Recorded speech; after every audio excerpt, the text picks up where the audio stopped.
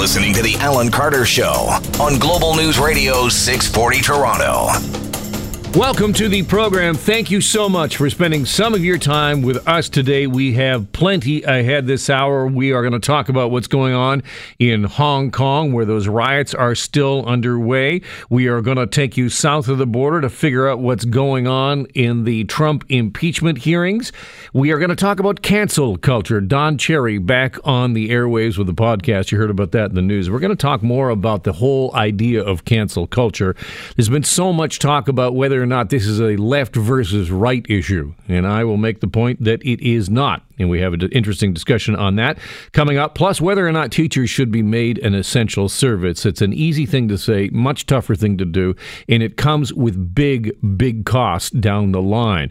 So all of you parents out there worried about a potential labor disruption in the classes, before you start asking about teachers being an essential service, we will talk about what the facts are. But we begin at Queen's Park, where the opposition is getting under Doug Ford's skin. Mr. Speaker, I have to tell you, that's probably one of the most disgusting comments I've ever heard down here in the House.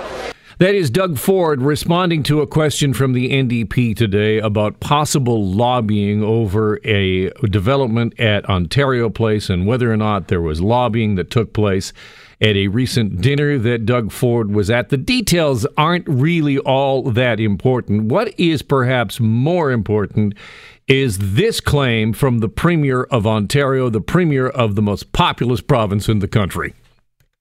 People don't have to lobby Doug Ford. Mrs. Jones can call me about a pothole and I'll show up to her door. There's never been, and by the way, I'm proud to say,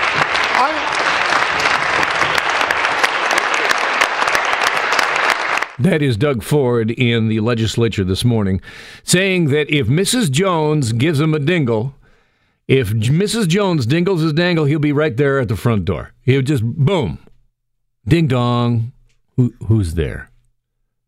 It's the Premier of Ontario, come to fix my pothole. Ford went on to say that there are two things that every single person in this province knows. Police chief was there. The police chief was there in the meeting. There's no lobbying, no nothing. I'm trying to help victims of crime. That's what I'm trying to do. I'm trying to do. Everyone, there's one thing, Mr. Speaker, they may agree or disagree with me. They may agree or disagree with me, but every single person in this province knows two things. Doug Ford can't be bought, and if someone calls Doug Ford to get something fixed, I'll show up to their door. I'll return their phone call, unlike the NDP that destroyed this province for the last 15 years. That is Doug Ford in the legislature saying that there are two things that everyone knows. He cannot be bought, and he will show up at your door if you call him. Which reminds me of a promise that Doug Ford made right on this radio program on this mighty show not long ago when he called in and guaranteed anybody who could not get legal aid, they could get legal aid by simply calling him. And it turns out that that did not actually work. If you called Doug Ford's office, you got shuffled off to another agency. But if you got a pothole, people, Doug Ford is on his way over. Let's head south of the border and check in on the latest installment of the soap opera underway in Washington, D.C. The latest edition of The Dumb and the Thoughtless is underway. A top national security aide who listened to U.S. President Trump's July call to the Ukraine's president called it, quote, unquote, improper. Another said it was unusual. What does this all add up to? Anything at all? Reggie Cecchini is with Global National, and he listens to this stuff so you don't have to. And he joins me on the line. Hi, Reggie. Good afternoon. How important is the testimony that is underway, and what have we heard so far? Well, I mean, look, it's important to anybody who has kind of bought into this Republican narrative that the testimonies to date have been second and third hand information and can be attested to hearsay. Today, we have two people that were on the phone calls with President Trump and President Zelensky who felt the requests for investigations into Joe Biden were improper. We have a decorated war hero who is testifying before Congress, kind of being ripped apart by Republicans. They're trying to potentially question his loyalty to the U.S. because he happens happens to speak a couple of languages and was born overseas. This is precisely what we would expect this kind of hearing to be, but at the end of the day, Democrats are really hoping that they can kind of piece together even further this allegation to connect President Trump with this pressure campaign in Ukraine. Has it really moved the needle at all in terms of the hearings and what is the next step in an impeachment process? I mean, it's possible it will. We'll wait till the end of the day to see what kind of day of polling is out there, but the people that are testifying right now have reputations that far precede them. They are not going to put their jobs on the line and come and commit perjury. We've seen counsel try to go after them on the Republican side to tarnish what they've done in the past, or at least to tarnish the words that they have already spoken. And I think that Democrats are hoping that the people that are watching this right now are going to be able to put two and two together to see that maybe the president did something wrong, and these people are, putting it all out on the line in order to prove that. I'm assuming you have some kind of alert on your phone for every time that POTUS takes to the Twitter machine. Has he been on Twitter today at all? I do have those push notifications on. He's also pinned to my desktop, and he has been quiet all morning long. He tweeted 3 hours ago about the NASDAQ being up 20%, but during a break in the hearing about 40 minutes ago, he pushed a tweet out that is a 30-second television ad that he's bought, calling Adam Schiff corrupt and saying that this entire process is a sham. Different from when he was slamming a witness that was on the stand last week. He potentially has learned his lesson and is just attacking the process as a whole now. You're talking about when he was tweeting when the former U.S. ambassador to Ukraine was speaking. Has he addressed that at all? Because many on the Democratic side have said, well, that was potentially witness intimidation. And it was brought up again today in the hearing room, saying that could have been, a potential impeachable offense. He has avoided talking about that for the last couple of days. He's holding a cabinet meeting right now, and the pool was ushered in and was able to ask him a simple question about the hearings today. He said he's not watching it, but did say that there was somebody sitting in uniform who's Colonel Vindman right now. So he has an understanding as to what's happening right now, but he's choosing very carefully to not say specific words about what's underway. Reggie Cecchini is with Global National. It is watching the soap opera unfold real time south of the border in Washington, D.C. Reggie, always great to have you on the Mighty program. Thank you so much. Thank you, sir. Let's talk Metrolinx real quick and the Up Express. Do you use the Up Express at all? And I guess I'm not talking to the people out there who actually use it to go to the airport, because more and more that seems to be a relatively limited number.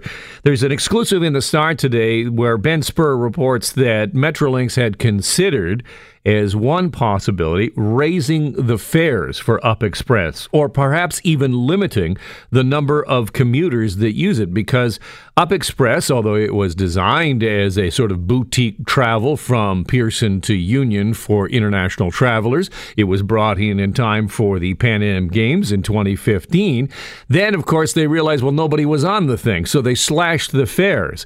And now we have it as a kind of a commuter train. A lot of people use it that live in the West End. And what Metrolinx is saying, I spoke with Metrolinx this morning, Anne-Marie Aiken, speaking to me just before I came on the program, said that this proposal to raise fares on Up Express to try and limit the number of people on it has been discounted and put to the side. It will not happen. But it still has a problem, Metrolinx, with Up Express. Namely that at key points in the day, during the morning and during the afternoon, the Up Express is already at 130% of its capacity. And the number of people on it growing as population grows. So Metrolinx has got a problem, because what does it do with that system? Well, what it wants to do is it wants to merge it with Go, so it's all just one thing. Keep in mind, every time you get on the Up Express, and you may love it, and here's what Metrolinx always says, is that rider satisfaction is fantastic on Up Express. Yeah, well, no kidding, because we, the taxpayer, are subsidizing it to the tune of about $6 per ride. So every time you and the wife and the kids get on Up Express to head to Pearson, the rest of us taxpayers are shelling out $6 a person for you to be on the thing. And that is in excess of any subsidies on the Metrolinx lines anywhere else. Far more. Keep that in mind when you're on Up Express.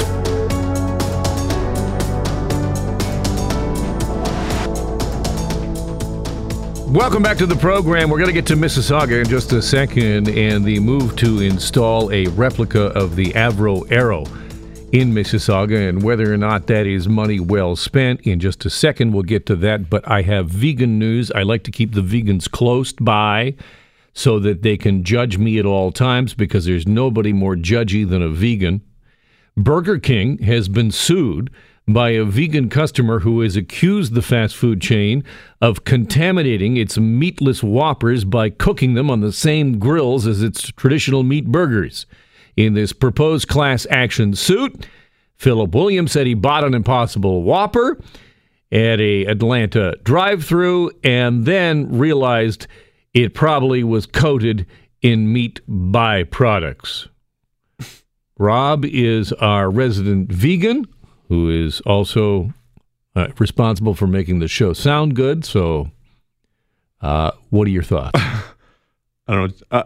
I think this guy's crazy. I mean, you can't be 100% vegan. Would you sue? No. Do you think that a fast food restaurant should have to cook the vegetarian options on a separate grill? Of course. On a separate grill. Of course. That should happen. Well, or scrub down the one that you're using. Okay, maybe you don't need a separate grill. Is that realistic? It's a fast food place. Exactly. So, I mean, why is he... I don't understand why he's so up in arms when it is a fast food place. Because he's a vegan. Well, he should cook his own food then if he's that worried about it, is what I'm saying. I used to be married to a vegetarian, so I know these things that, the cooking on the separate grills and all of that. I understand it. Of course you do. I understand it, but it's a pain in the behind. Is it really? It really is. I'm sorry. I love my vegan people. I love my vegetarian people. I'll just put that out there. That if you're going to a fast food restaurant and you're ordering the vegetarian burger, odds are the thing is cooked on the same. They don't have a vegetarian grill. No, but at Licks, do you remember Licks? I do. They used to do it on a separate grill for you. And where's Licks now? Out of business. Thank you. I rest my case. All right, let us go to Mississauga, where Mississauga Council has pledged $2.2 million towards building a full-size Avro Arrow replica. The replica of the supersonic jet, which was originally designed and built in Malton in the 1950s, would be placed next to a restored CF-100 in Paul Coffey Park. Now, according to a city staff report, the Arrow project would, quote, provide a significant landmark for Mississauga. It's going to cost over $3.6 million in total. Of the project's cost, $2.2 million would be contributed by Mississauga through special projects and municipal accommodation tax reserved fund. Natalie Hart is the general manager of the Malton BIA and joins me on the line. Hi, Natalie. Hey, Alan. How are you doing today? I'm good. Why should we spend money on a replica of a supersonic jet? Well, really and truly, it's a part about revitalizing that Malton community in that Malton area. The whole long-term plan is to be creating a flight garden there. It's steps away, literally, from Pearson International, the largest thriving airport in the entire country. And it's also a significant commercial base within this community, and those jobs pay better for our youth. So it's not just about marking our history, it's about marking our future. It's a great opportunity to build on the development that's already been there. You mentioned the CF-100, but going in just at the end of this month is another BIA project. We're putting in the Malton letters, similar to the signage that Toronto City has, that'll light up steel and glass. Everybody's got that now. That is the thing to do. Every city, and it seems like every city in the country wants to put up their own light up letters. How much is that costing? From a tourism point of view, they're fantastic, Alan, because they do create that backdrop for pictures and just that sense of place, which is what we're really trying to create for that community. So the idea here is to spend $3.6 million for a Instagrammable pose shot. No, I was talking about the letters being in the Instagram. No, I understand. I'm moving back. I'm moving back to the Arrow. The Avro Arrow is a much larger project. I mean, this is a heritage moment. In terms of Canada, we've had films about it. There's certainly been other replicas created, although this one is the first one designed and purpose-built to be being displayed outside. And really and truly, it's about creating tourism destinations within Mississauga. When we think of Mississauga right now, the pictures that we get used are condo buildings. We need to be striving to move forward in terms of having recognizable icons within the city, the sixth largest city in Canada, that represent who we are, where we've been, and where we're going. And you think that the Avro Arrow, a jet that was canceled back in the 50s, and I understand the history of it, and I understand it was built in Malton, but why do you believe that putting a plane, a replica of a fighter jet, is going to actually be some kind of tourist draw or draw at all? Well, certainly there's been a lot of historical interest in this. I mean, as I mentioned, this has been a figure in pop culture. It still resonates within the community. It doesn't take you the 6 degrees of separation to find somebody who had a very close contact to that company and to that work. And they went on to some incredible things. So it's about telling that whole story about what we can achieve as Canadians in terms of innovation when we're working together on projects. And that's part of what we want to do, is have those conversations, have that pride of place, and recognize the importance of the aviation industry within our business community, within Mississauga on a greater level, but within Malton directly. It's a huge portion of our tax base in that area, and they deserve to have some recognition for the contributions that they're making to our society and our community. Have you had any feedback from taxpayers in Mississauga about how they feel about putting in for this? For the most part, the individuals that we've been connecting with have been very positive about it. There is some concern from the recent announcement, mostly due to the misunderstanding of what tax funds are being used. The funding is coming from very specific project monies that are set aside for tourism development and asset development in parks. So this isn't coming from property taxes that should be being used for roads or other purposes. These are funds that are specific to projects of this nature. So this comes from a fund that is specifically designated to improve parks. In parks with the federal gas tax in terms of capital projects, and separately from the tourism funding that is the hotel tax. This isn't from taxpayers' property taxes. It's from the tourism tax that's set up in order to create tourism assets and tourism activity within the city. Have you thought about any kind of a virtual reality thing here? Or can kids climb into the cockpit? Or what do you got? They won't be able to climb into the cockpit, but we will be using virtual screens and virtual games to have them see as if they were. We don't want it to be inaccessible plane, because the maintenance costs and the liability concerns there would escalate it dramatically, but it will have a component of it that is interactive on the site that you'd be able to use through both virtual reality during man times and through a phone app that you can do at other times. Will there be a gift shop? We're not sure about that at this point. We're not turning into Disney. Come on. I think this is a good idea. Put a roller coaster in there and marketing there. We will have some of the original stone from the original Avro installation in the original factory will be included in the space as well, just to really tie it in. All right, just imagine that my 11-year-old son was listening right now. And I'm trying to convince him now that we're going to go out and we're going to check out this Avro thing. And he's going to look at me and say, Dad, that sounds wicked boring. What do you say? I say, come out and have a look. Experience the computer thing. Keep in mind, it's right next to a hockey arena. It's also got an incredible creative park. I don't know if you've ever seen the pictures of it, shaped like a castle. There's the CF100. Our long-term plan is to bring a Lancaster in there as well. There's going to be lots to see and do. When you were just talking about vegetarian food earlier, Malton has a mecca of different groups that you can try. And I'd encourage you to take him for a samosa afterwards. And he'll be down. Natalie, you have earned your salary as general manager of the Malton BIA today. Absolutely. Thank you so much for being on the program. Okay, take care. Thank you. Bye. Isn't that awesome? You can come out, you can see the airplanes, and then you can get some vegan food. Malton's got it all. Have a samosa. Have a samosa cooked on its own separate vegan grill, perhaps. Maybe. Possibly. I don't know. How do you feel about that? $3.6 million. Now, sure, it comes from this special packet. It's these dollars over here. It doesn't come from property taxes. At the end of the day, I think it is important to remember that there is only one taxpayer. So, even though it's over here in this special folder, we put the money over here. It's not property tax. The money's over. Okay, where'd that money come from?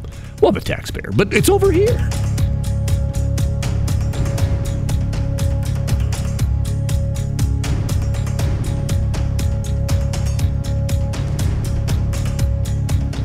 Welcome back. An interesting conversation about cancel culture straight ahead. But first, out of Des Moines, Iowa, a jury in Iowa has awarded a man $1.4 million because he went in for a circumcision and instead got a vasectomy.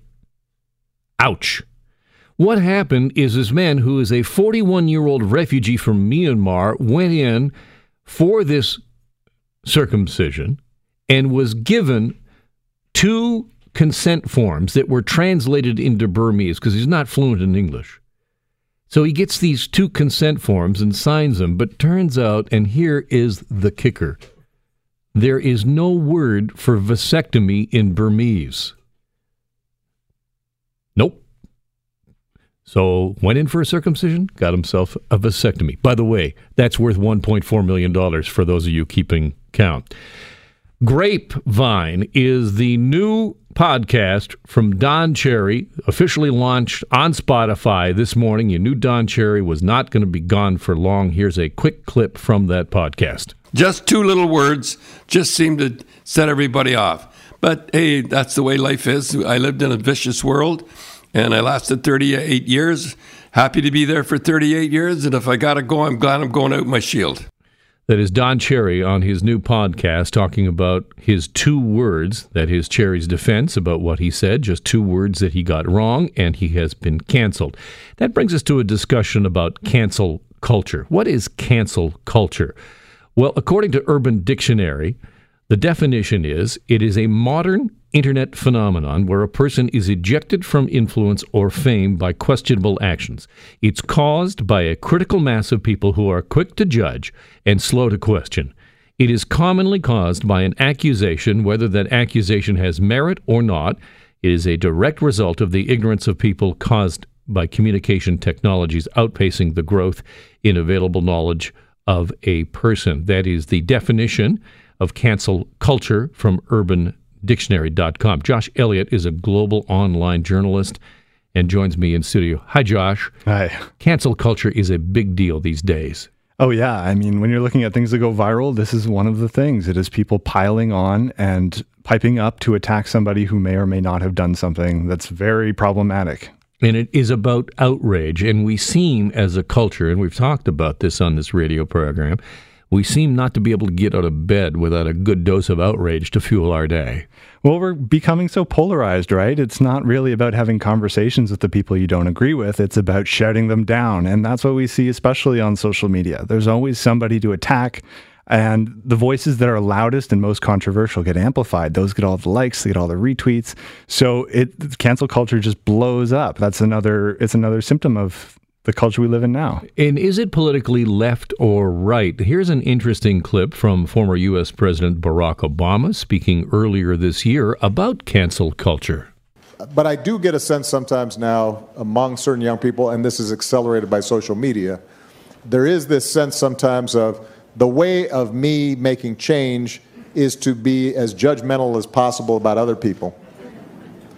And that's enough. Like if I tweet or hashtag about how you didn't do something right or used the wrong verb, or then I can sit back and feel pretty good about myself because, man, you see how woke I was? I called you out. You know, that's not activism. That's not bringing about change. That is not activism. That is Barack Obama speaking earlier this year about cancel culture. Josh Elliott is a global online journalist. What did you make of that? It is not change. It is not activism. I think he makes a good point, and I think it really stems from this idea that it's much better, much easier and safer to be the judge than to be the criminal. You know, if you're part of the mob that's attacking somebody, you're safe. You're not the person who's under scrutiny. And so it's very easy to jump on that bandwagon because you can feel like you're part of the pack and you're safe. You're with the in crowd because you're not the person under scrutiny. And it can be on either side, like you said. You know, you can be attacking someone for being racist, for what you see as being racist. You can attack them for so many different things. But as long as you feel like you're part of the mob, you feel a little safer in expressing your opinion that way. And it has a ripple out effect as well, because those who support someone who has been canceled often are, smeared with the same brush. I will tell a quick story. I'm a huge Ryan Adams fan. Ryan Adams, a musical artist, who recently, New York Times reported that he had sexually harassed and had inappropriate communication with an underage girl. It was quite the expose. And so my fiance at the time and I, one of our favorite songs is "Come Pick Me Up" by Ryan Adams, and it would have been our first song at our wedding, except for this. And we thought, we can't play it. We can't. And I struggle with that still today. Like, we have canceled Ryan Adams right out of our lives. And it's so difficult because this is life, there are gray areas, but in this polarized environment, it's very hard to find those gray areas and live in them because you have to be either black or white. And once you cancel somebody, it's very difficult for them to come back. We've seen it with Me Too, people being accused, and some trying to come back. I know Aziz Ansari's been out with his new Netflix special. And he's been quite successful. Yeah, so he's starting to kind of claw his way back, but others are just gone. They're on another planet at this point. It's very difficult to come back from. And I think it's that gray area where we should be living, where we should be able to take all of these accusations and look at them and judge them for ourselves, what is credible and what is not, rather than just piling on like everybody else. I should mention that Ryan Adams has countered those claims, or has denied all of those claims of allegations, or all those claims and allegations of abuse. Josh Elliott is a Global News Online journalist. Always great to have you on the program. Thank you so much. Thanks, Alan.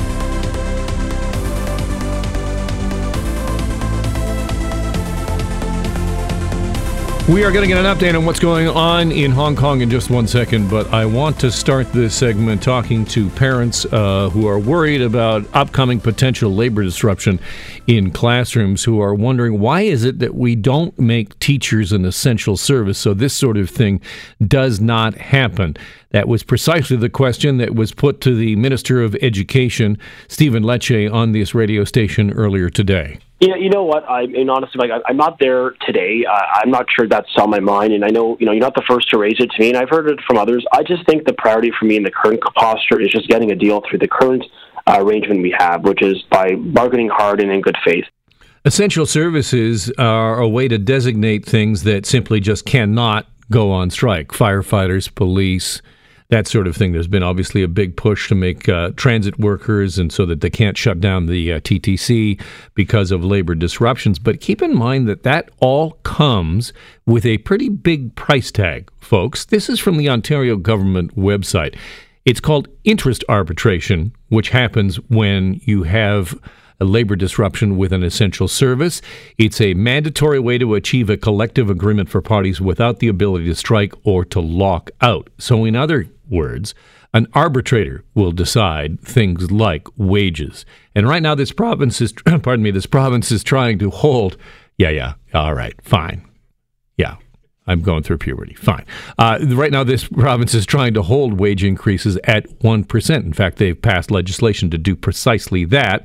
And if you make teachers an essential service, you cannot restrain their wages. An arbitrator then decides what the wages are. And look what has happened with firefighters and for firefighting costs for municipalities right across this province. It's been a very difficult thing because the arbitrator doesn't take into account whether or not a municipality can pay. Just here's the arbitration award. There's the percentage. There's your deal.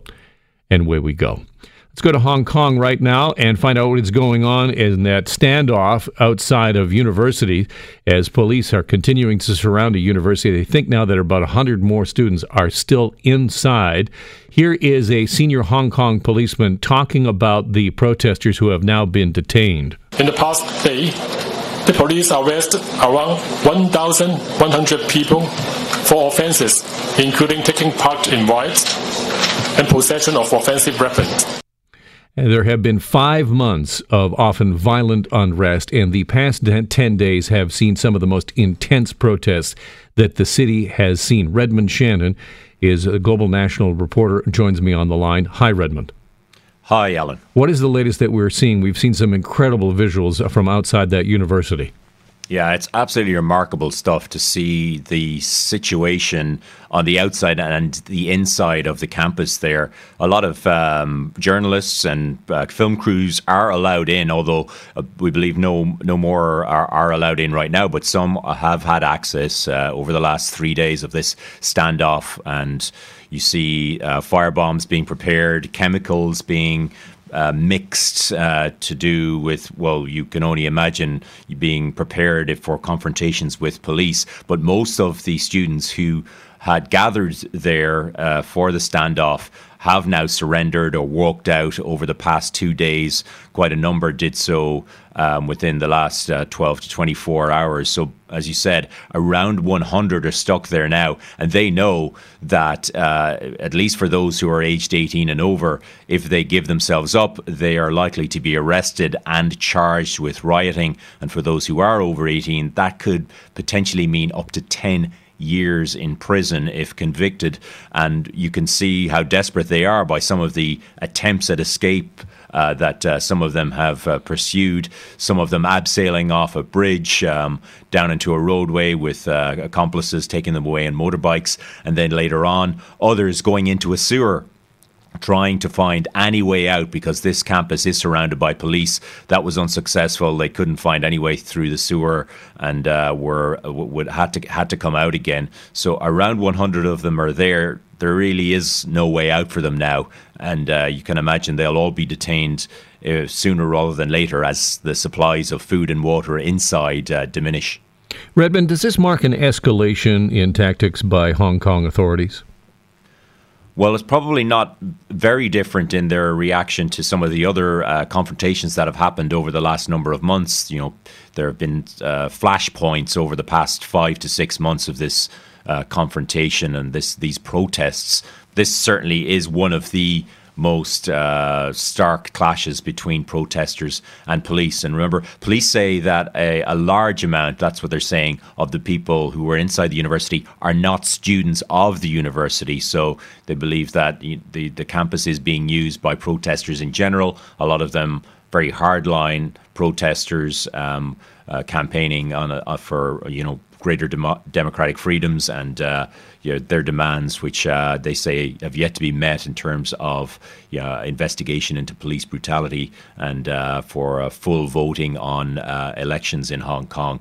So there have been police flashpoints. There have been allegations against police of brutality, certainly from the protesters themselves.